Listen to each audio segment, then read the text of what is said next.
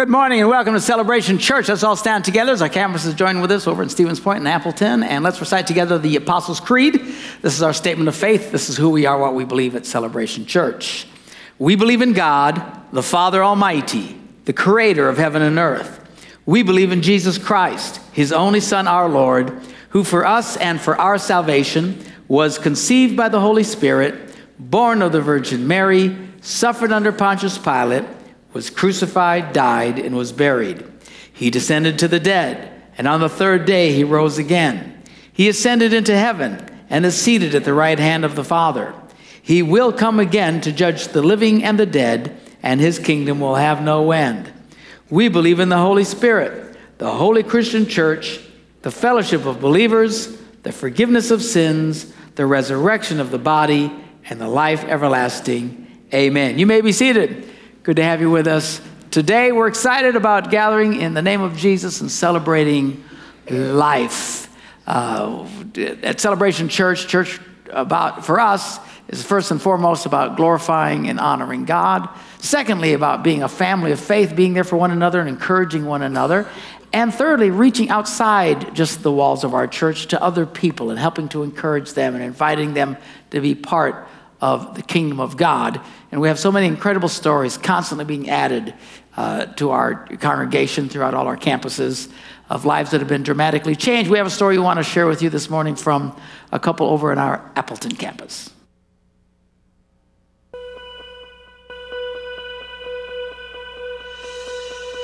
I'm Jamie Peschel. And I'm Lexi Peschel. We were married in, what year was 2005. Thank you, 2005. We ended up being separated for 3 years, actually, and I ended up coming to Celebration Church last year in June, which was just a life-changing experience.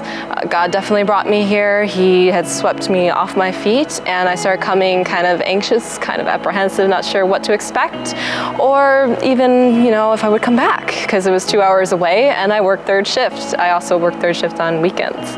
So I would come right after my third shift, come for church. I would get totally inspired. I would feel totally connected, even though I didn't know everyone in the church yet, and I was still just dipping my feet. And I had talked to someone when I was on my way out at the information desk saying, they're just curious about me. And I said, well, I'm divorced at this present time, at least separated. Our paperwork hasn't been filed yet, but I'm coming to church because this is where my call is now. He said, well, it's just a change of heart sometimes. Someone just needs to soften their heart, and I'll pray for you. And I just kind of shrugged it off. I'm like, okay, whatever, that's really sweet. And I headed on my way. So I kept coming to church, and by about August 1st week or so, I went to my husband's house, who was currently living with his mom, and I was there for my son. And I just got an overwhelming feeling that I really need to talk to him, I really need to apologize, and I really need to give him a second chance. In the Bible, it does say marriage is forever. It's a covenant, not a contract you just break off. So I went on over to him and I said, I need to talk to you.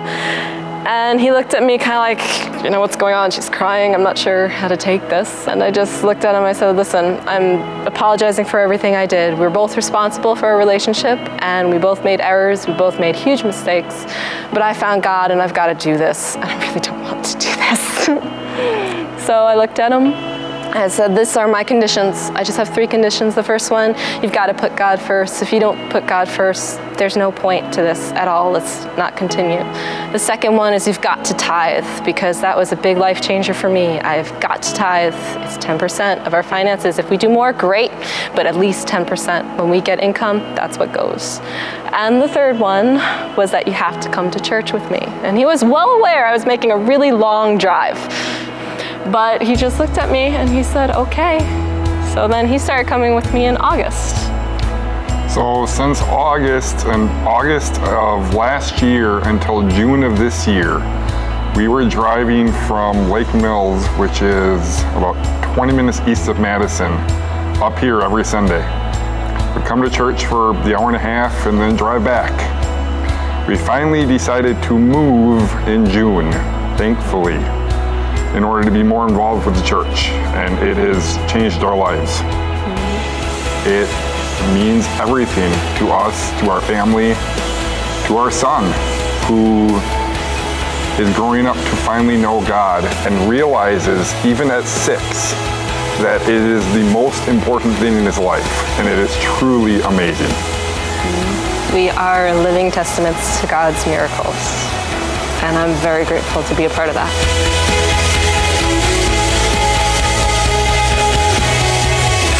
Celebration Church in Appleton has infinitely renewed us, revived us, and restored our relationship and our relationship with our family.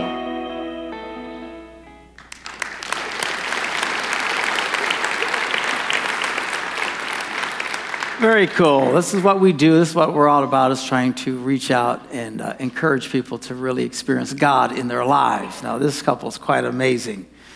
Driving to church, 3-hour deal every Sunday. I love Celebration Church. I wouldn't drive 3 hours to come here. But we're glad they did, and finally they moved and are close to that campus down there. So it's just a wonderful thing. We're talking about, and have been talking about, choosing life. What does that mean for a Christian?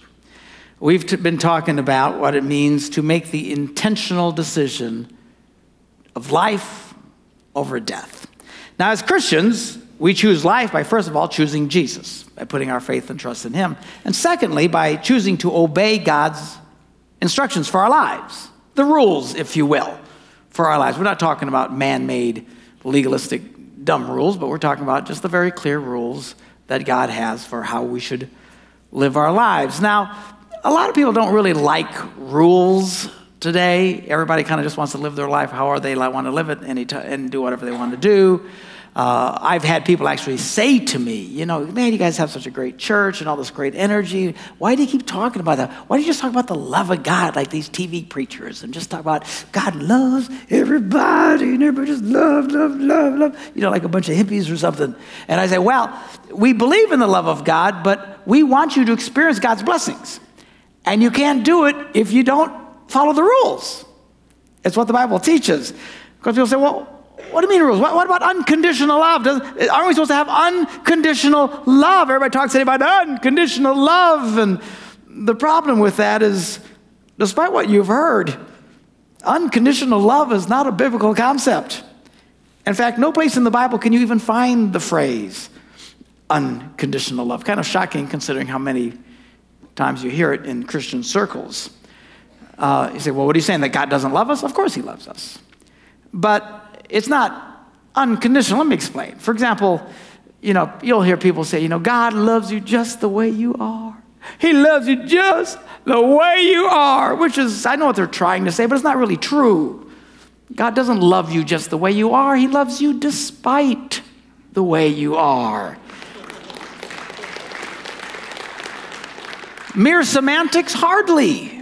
The phrase God loves you just the way you are implies you don't have to change, which is great. He expects nothing from you.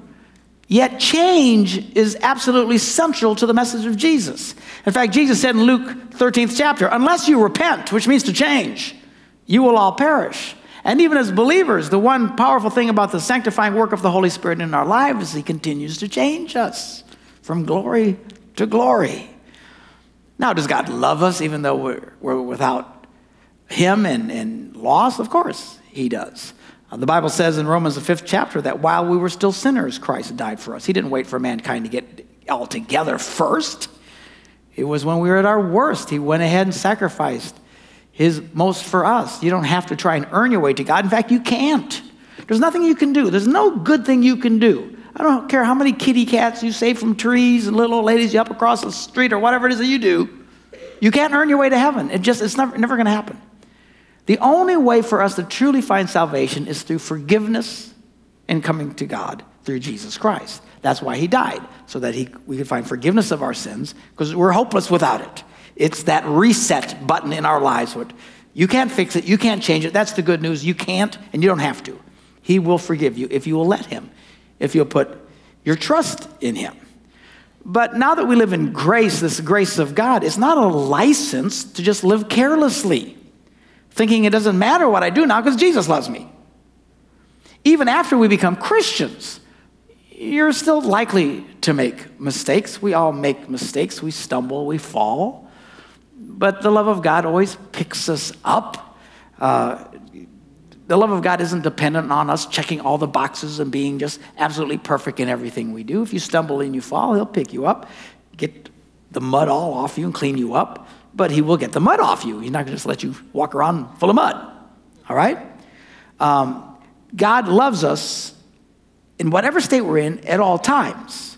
But what we have to avoid is the idea that God's love affords us the luxury and nonchalance that there are no rules. You see, it's precisely because of his love for us that he gives us his conditions or his rules. Because without conditions, love is not possible. Listen to me. Escúchame. All right? If you don't have conditions, you cannot have love. The idea that, well, we love unconditionally is hogwash. It is nonsense. It is baloney. True love cannot exist without conditions. When a couple stands at the altar to pledge themselves to a life of love and commitment, we begin by listing the conditions. For better or for worse, sickness and in health, richer or in poorer, forsaking all others till death do. Those are the conditions. Why do we have those conditions? Because without conditions, there can be no love. And you'll notice today that people are more and more getting away from those conditions. They all want to write their own vows, you know. Gee, when I look at you, I feel like a kitty cat playing in the fields with flowers. And seriously, that is not a vow. People don't even know what they're talking about. We have to write our own vows and then blather nonsense to each other. That's not a vow. People ask us, can we say our own vows at your church? No!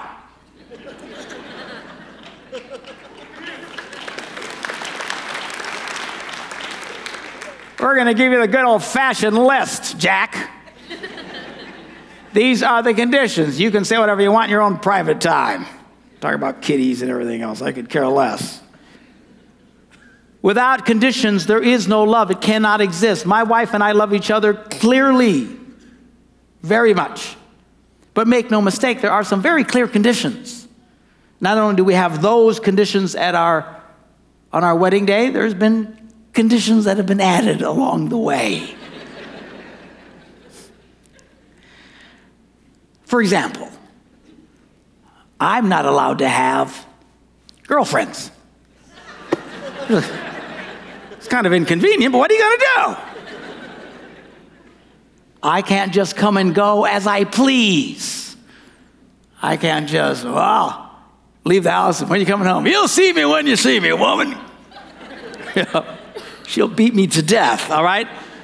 That's not part of the rules. The major conditions of our relationship were spelled out on our wedding day, and we've had other conditions to help keep things in check as we go along the way. Simply stated, true love cannot exist where there are no rules. Now, many parents say they love their kids unconditionally. Look, and you don't have to beat up people when they say that. You said unconditionally. Just relax, They don't know what they're saying. I know what they're trying to say. It's fine. What they're saying is they'll love their kid no matter what, even if he makes mistakes, even if he gets, an F in science, even if they stay 2 hours past their curfew or whatever, it's not like you're going to quit loving your kid because they don't do everything exactly right. But make no mistake, if you're going to be a successful parent, you have to have rules. There have to be conditions in order for the relationship to thrive. There must be stipulations, standards. We don't refuse to love our children when they don't meet our standards, but the standards are important. We love our children despite the way that they act. Right? Come here. You don't hate them, but there have to be conditions. If you say you love your children, there's people who are this ludicrous and crazy in their heads. We love our children. We let them make their own decisions. We don't require anything of them. We never discipline them. We just love them. You're crazy.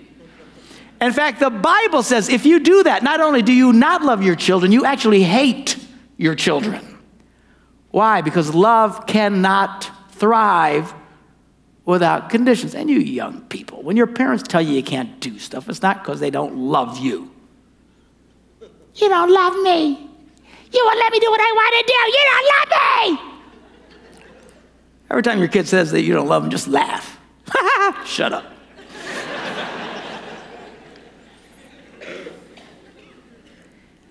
If you have no conditions, the whole thing goes crazy.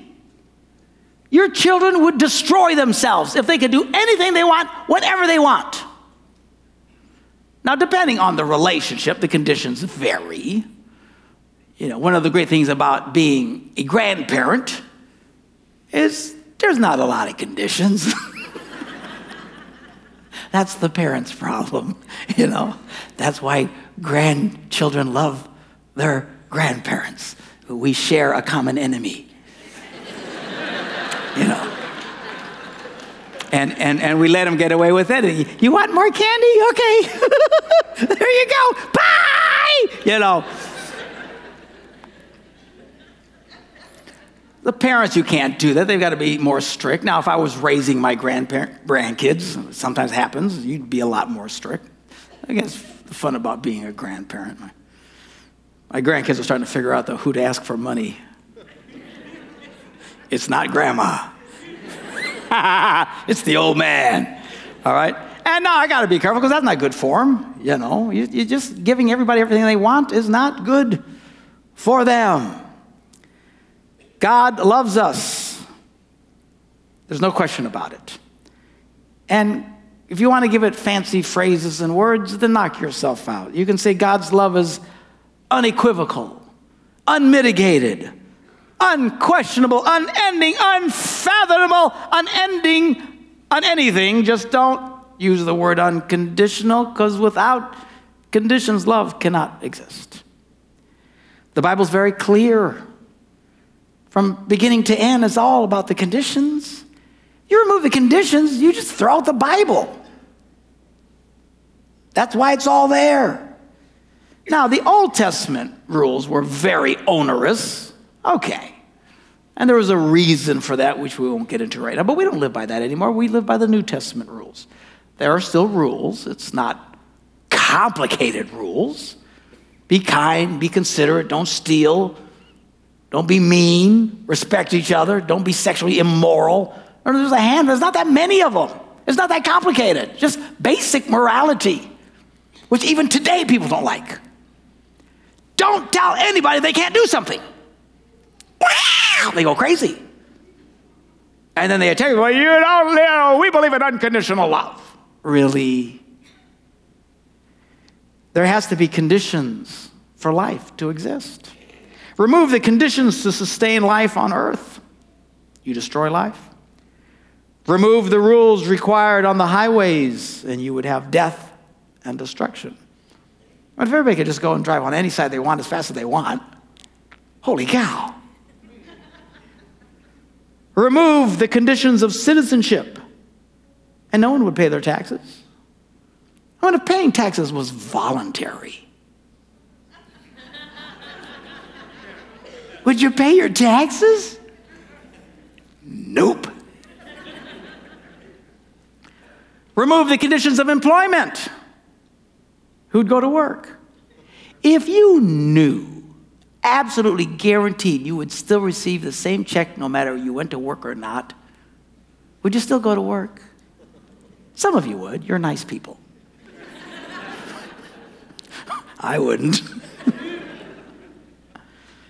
Raise a kid with no rules, you'll raise a hellion.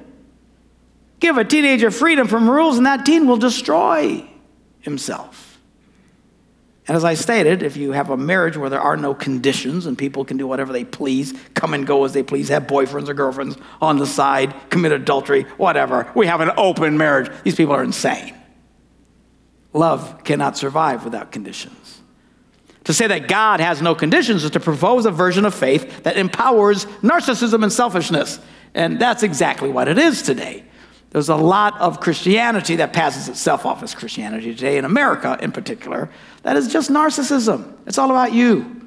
God loves you, and God wants you to be happy. What can God do for you? And are you okay? And you are so wonderful. And then people begin, it's all about them. And they think the moon actually follows them when they drive at night.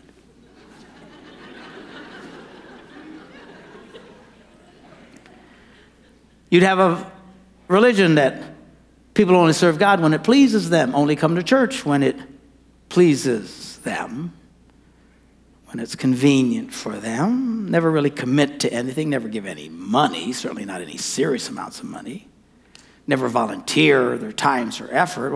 Why? God loves me unconditionally. It's all good. Now you have to understand, the reason we teach what we're teaching is not to make anybody's life hard. It's not about making people's life. We want people to succeed. We want you to choose life. What you do personally doesn't really affect me. When we talk about giving and stuff so you can be blessed financially, it's not like we're trying to get anything out of you. It's not like I'm on commission here. Actually, I don't get anything here. It's my choice. It's all right. We do this to help you, to encourage you, so that your life can succeed. You want to be happy. You want to be blessed. There has to be conditions. Even on the video clip that we just saw. Smart lady, right? She's what I'd call a butt-kicking woman. Hallelujah. She goes back to her husband and says, okay, we can make this work. Here are the conditions. 1, 2, 3. They're not impossible. They're not hard. They're pretty simple. 1, 2, 3. And they thrive. Try to have a relationship where there's no conditions, it will not survive. Of course, people say, now wait a minute, doesn't grace remove the conditions? Of course not. Look, the rules are there for a purpose, but God doesn't hate you if you fail. For example, should you kill people? No. Yeah, that's right.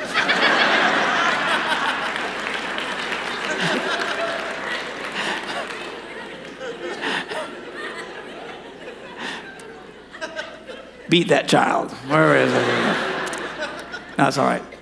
No. You shouldn't kill people. But will God forgive you if you kill people? Well, yeah. Well, then, can you kill people? No. See, the grace does not remove the rule. Grace, while forgiving the transgression, never removes the rule. To say that because we have grace, there's no rules is insanity. Let's look at what the Bible has to say. I mean, from the beginning, guys, God creates the earth, puts Adam and Eve on there. They got access to anything. What's the first thing he does? Makes a rule. The one tree. You can eat of any of the trees, just don't eat that one. Of course, what do? They want to go to that tree, and this will mess with some of your heads because some of you still can't get past the no unconditional love thing. But the first one to really come up with the idea of unconditional love was the serpent. He's the one that come to Eve and said, go ahead. She said, no, I can't. She reminded the serpent of the rule. Oh, no, God won't do that. He won't do it. You're not going to die. It'll be okay. He must love you unconditionally. Now, he didn't say those words, but that's in essence what he's pitching to her. The people running around talking about unconditional love, they don't know what they're doing. They're literally talking more like a serpent. So she's, oh, okay, it's going to be okay. And look what happened. I read to you a couple of weeks ago about Moses stood before the children of Israel, said, look, I'm setting before you life and death. If you'll do the right things, you will be blessed. You'll have a great life. If you do the wrong things, you will not have a good life. Choose life. Now, his rules, again, Old Testament rules, and there was a reason why they were so complicated. We don't live by those anymore. I get it. But if they would do right, they would live. You need to choose life. That's the point. You got to make a choice. It's not exactly unconditional. Anybody comes up with the idea of unconditional love doesn't understand what the Bible says. It's absurd. Well, brother, that was the Old Testament. The New Testament, we live on by the grace of Jesus in the New. That's where God reveals unconditional love. Really? Let's look at the New Testament. Let me read to you some scriptures, some promises that Jesus gave. Here's a pretty famous one. Ask and it will be given to you. Seek and you will find. Knock and the door will be open to you. What's the promise? The promise is it will be opened, you will find, and the door will be open. You'll be given. What's the conditions? You got to ask, seek, and knock. If you don't ask God for stuff, you ain't getting jack squat. If you don't seek for truth, you'll never find it. If you don't come to the doors and knock and have a little persistence, it'll never open for you. It's the condition. Jesus said, whoever acknowledges me before others, I will acknowledge before my Father in heaven. What's the promise? He's going to acknowledge you before the Father someday. What's the condition? You better acknowledge him here. Which will mess with some of you guys, because I know some of you guys, some of you are very bold Christians, and that's great. Don't be obnoxious about it, but it's good to be bold. But some of you are the secret Christians, Nobody really knows. That's a bad place for you.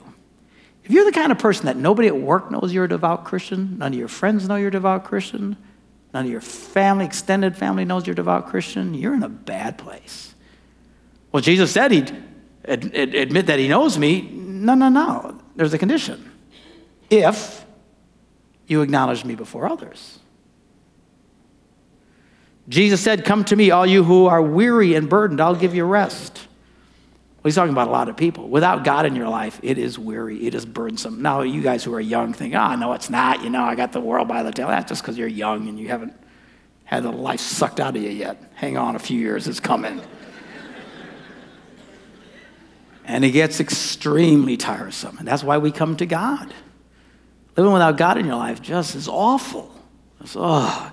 He says, come to me, I'll give you rest. That's the promise. The condition is you have to take my yoke on you.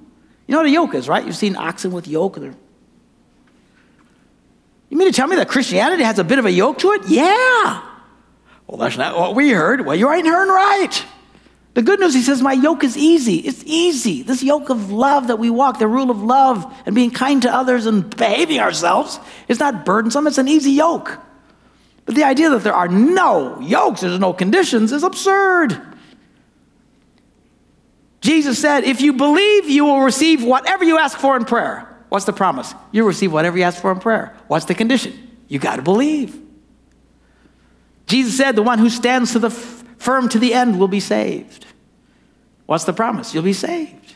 What's the condition? You got to hang on to the end. People want finances, Oh, God, bless me financially. God, bless me financially. What Jesus says, give and it'll be given to you. Good measure, pressed down, shaken together, running over, will be poured into your lap. Yes, yes, that's what we all want. That's the promise. What's the condition? You got to give first. Oh, I don't want to do that. We want to give afterwards. That's why so many of you pray, Lord, help me win the lottery, because then I'll give money to the church. Yeah, when you pray that, God goes, that doesn't work that way. You're just spitting air into the wind. God ain't going to give you the lottery so you can give. He's not going to give you a better job so you can give. He's not going to turn around in your life so you can help other people. You need to give first, even if it's a little tiny bit. Wherever you're at, you got to give first and then. That's the condition. John 15, this is one everybody likes. You are my friends. You are my friends. Jesus calls me his friends. We have that song. I am a friend of God. I am a friend of God. My nephew wrote that song. Great song, but it's inaccurate. Doesn't matter. Just a stupid song. You are my friends is not the whole story. He said, you are my friends if. Where's the verse? It's not up there. I got something about washing feet up there. What is that about? John 15, 14. You have 13, 14. You're 2 chapters off. That would be highly inaccurate. Is it too late to change it? There you go. You are my friends if. But see, what we've done is we've taken out the ifs. We love to sing about the promises. God's going to answer your prayer. He's my friend. Jesus loves everybody. Everything's great because we take out all the ifs. We take out all the conditions. And then people, they're happy about it, and we have the short-term joy from it, but then life sinks in, and we're having a hard time. Why? Because we've removed the conditions. You can't just rewrite Jesus' words. I mean, he's not my friend? Sure, he's your friend if you do what he says. Well, I don't like that. Look, this is repeated over and over again. I promise you, this actually, I'm reading to you actually from a manuscript that we had just finished writing, a new book on this whole issue. I'm just giving you bits and pieces of it. The book will probably come out in a couple of months, but as we went through, there must be somewhere, I'm not saying that we didn't see them all, but every time that we found in the Bible there was a promise, there was always a condition tied to it. In fact, we couldn't find one. Now, I'm not saying there isn't. You might call me up and say, hey, I found one. Okay, great. There might be a few exceptions, but I promise you, the standard is almost every time you will find a promise in the Bible, there is a condition tied to it. But it's not onerous, it's not heavy, it's not nasty, it's not like God doesn't love you. He loves you. But there's conditions. The thing that people think because there's conditions means that there's no love. You're wrong. And the idea that you can have love without conditions is wrong. If you're going to succeed in life, in relationships, whether they're marital, parental, friends, employees, church members, in-laws, God, whatever, you got to follow the rules. Why all this concern about unconditional? Because then we end up thinking that any real form of love comes without conditions. And if people really loved us, they aren't allowed to place conditions on the relationship. We hear this. I hear this all the time. Couples fighting about it. You can't look at my Facebook. That's none of your business. Huh? I can do whatever I want to do. If you really love me and trusted me, I can do whatever I want. Really? You're delusional. And don't let your husband or wife give you that nonsense. And they both do it. They take turns. Can't tell me what to do. I'm telling you, this idea of unconditional love is destructive. Again, call true love unequivocal, unmitigated, unquestionable, unending, unfathomable, unanything. Just don't use the word unconditional. Let's pray. Father, we thank you that you loved us and that we can have new life if we'll put our trust in you. If we'll turn from our sins and turn to God, you'll forgive us of all of our sins and give us new life. You'll bless us if we'll do the right things and just honor you and do what you ask us to do. We're not talking about man-made rules, Lord. We're not talking about legalism and all these stupid conditions that a lot of churches come up with that they just pull out of the air. We're talking about just following your rules. Help us to realize by doing this, we choose life. We want our lives filled with the life of God. Help us to understand what these rules are for ourselves and to teach them to our children and to share them with others so that we can all be blessed. In Jesus' name we pray. And everybody said, amen. Have a great day.